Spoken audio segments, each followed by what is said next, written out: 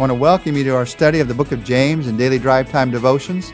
We're looking at chapter 3 this week. This is the last day, day 5 of our look at this chapter. We're going to be looking at verses 17 and 18 today, which talk about God's kind of wisdom.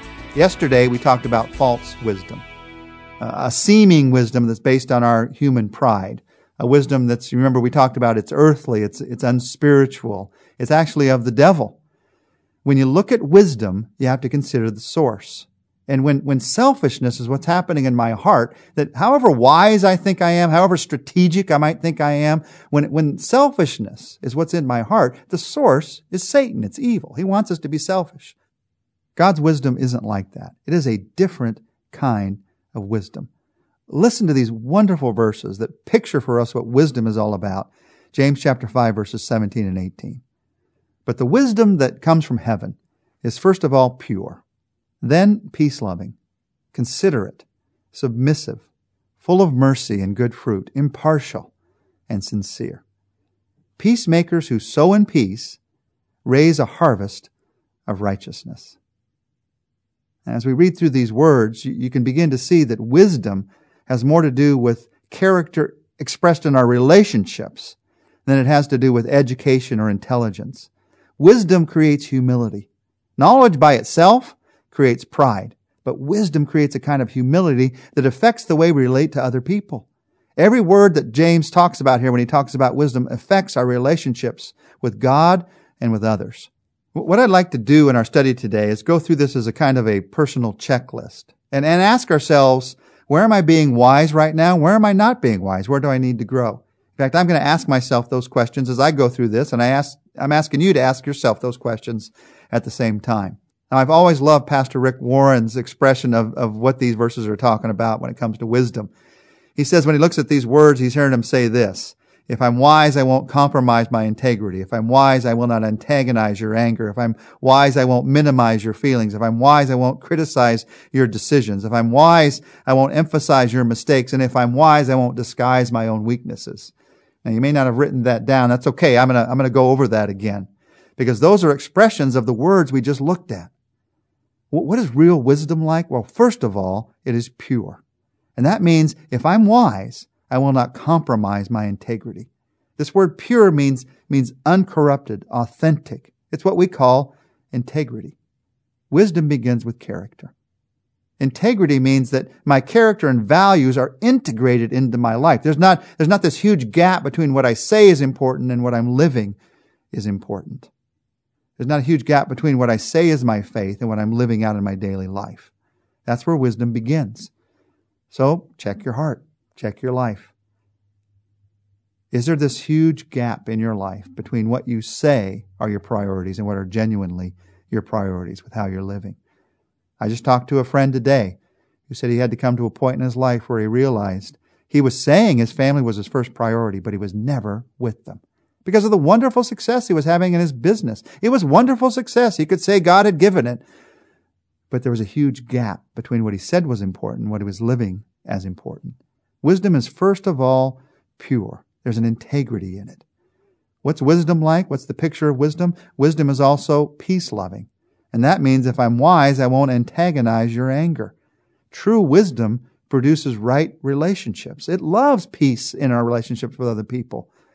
And if you're okay with some relationship that's not at peace, in fact, if you're sort of maybe one of those people who is causing the relationship to become more and more irritated to somehow meet some need in your life, that's not wise.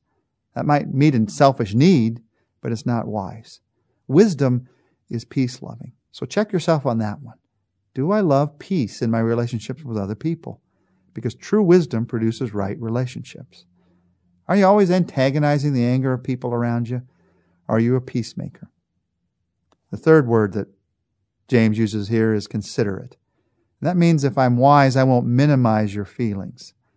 This is a strong word here that's translated considerate. It's a word that has to do with someone who knows how to balance justice and mercy, who knows how to balance rules and relationships. This word considerate, it's a strong word. It's not talking about just sending someone flowers. Oh, wasn't that considerate?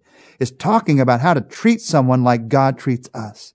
When God looks at me, when He looks at you, He considers it all. He is considerate of all that's happened in my life, all the hurts, all the pains, all the joys, all the opportunities. He considers it all. He sees it as a whole.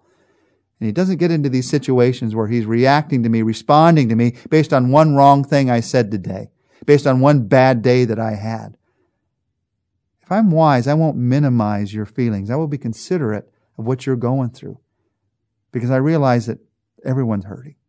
I realize that you have pains in your life. God can see my heart, but I can't see your heart. And you have pains in your life that I can't understand, but I know they're there. And I will consider that in the way that I relate to you. That is a wise way to relate to others. What's wisdom like? It's pure. It's peace-loving. It's considerate. Wisdom is submissive. And the idea behind that word is, I won't criticize your decisions, your suggestions. This is a word that's used here in the Greek only once in the New Testament, and it has the idea of being open to reason and willing to yield to others. So instead of criticizing your suggestions and having to prove that my way is always better, there's the issue. I'm open to learning from other people. I'm open to listening to what you have to say. You see, pride causes me to say, I can't listen to your suggestion because I have to prove that somehow I'm important in this situation. But humility and wisdom, it frees me to listen to other people and to hear their suggestions. I won't criticize your decisions and suggestions. In fact, instead I will learn from them. What's genuine wisdom? Wisdom that comes down from heaven like? If I'm wise, I won't emphasize your mistake. It is full of mercy and good fruit. Full of mercy. It's easy to emphasize other people's mistakes, if not to others, in your own mind. Sometimes we try to cause ourselves to feel better about ourselves by building up other people's mistakes in our minds, other people's sins in our minds. Well, at least I'm not as bad as him. At least I'm not as bad as her. But that's not what wisdom does. Wisdom instead erases the record of that in our mind as much as we can. And instead of emphasizing the mistakes, emphasizes the growth, emphasizes the good things that God is doing. That's what wisdom is like. That's why I began today saying that genuine wisdom is relational wisdom. It's the wisdom that's full of mercy and good fruit. What's wisdom like? 2 final words. It's impartial and sincere. And that means if I'm wise, I won't disguise my own weaknesses. It's sincere. It's impartial. That means undivided, not wavering and vacillating. It's decided and directed. And it's sincere.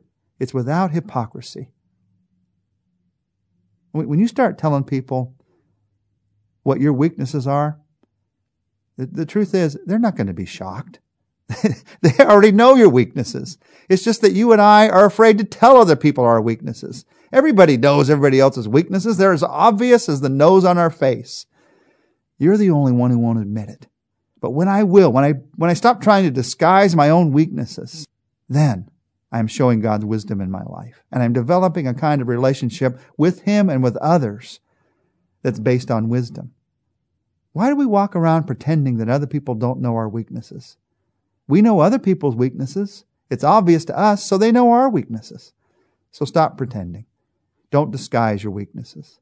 Ask God for a heart of sincerity that's just able to say, yeah, here I am. I got some strengths and I got some weaknesses. And here they all are.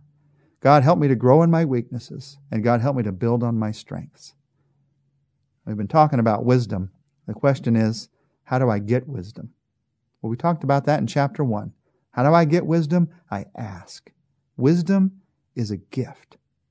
And when I get this wisdom, when I ask for this wisdom, God, I trust you for it. Here's what happens in verse 18. Peacemakers who sow in peace raise a harvest of righteousness. Notice he returns here to this idea of making peace. This is relational wisdom. And the question here is, what harvest do you want? You see, if you push to get something in your life with selfish ambition, you might get the project done. You might get it done faster than anybody else. But that crop of getting that project done more quickly than anybody else, that's not what we're about accomplishing in this world. Oh, we should accomplish tasks, and I'm all for getting them done as quickly as we can, but that's not the crop that's going to last. It is righteousness that's going to last. And it has a lot to say to pastors. It has a lot to say to parents. That has a lot to say to professionals. If I'm a believer in Jesus Christ, then righteousness is the harvest that I'm going after. And so I need to treat everyone and every situation with the kind of wisdom that we're talking about today. So first you be a peacemaker. That's your character. And then you sow in peace with God's wisdom. That's your actions. Let's pray together. And just pray this simple prayer. God, give me wisdom. I humbly ask, give me wisdom in my relationships. Help me to be pure and peace-loving and considerate and submissive and full of mercy and good fruit, impartial and sincere. God, I ask. You told me if I asked, you would give. So I pray that you would give me your wisdom in my relationships. And I ask it in Jesus' name. Amen. Well, join us next week. We're going to be continuing our study in the book of James, James chapter 4.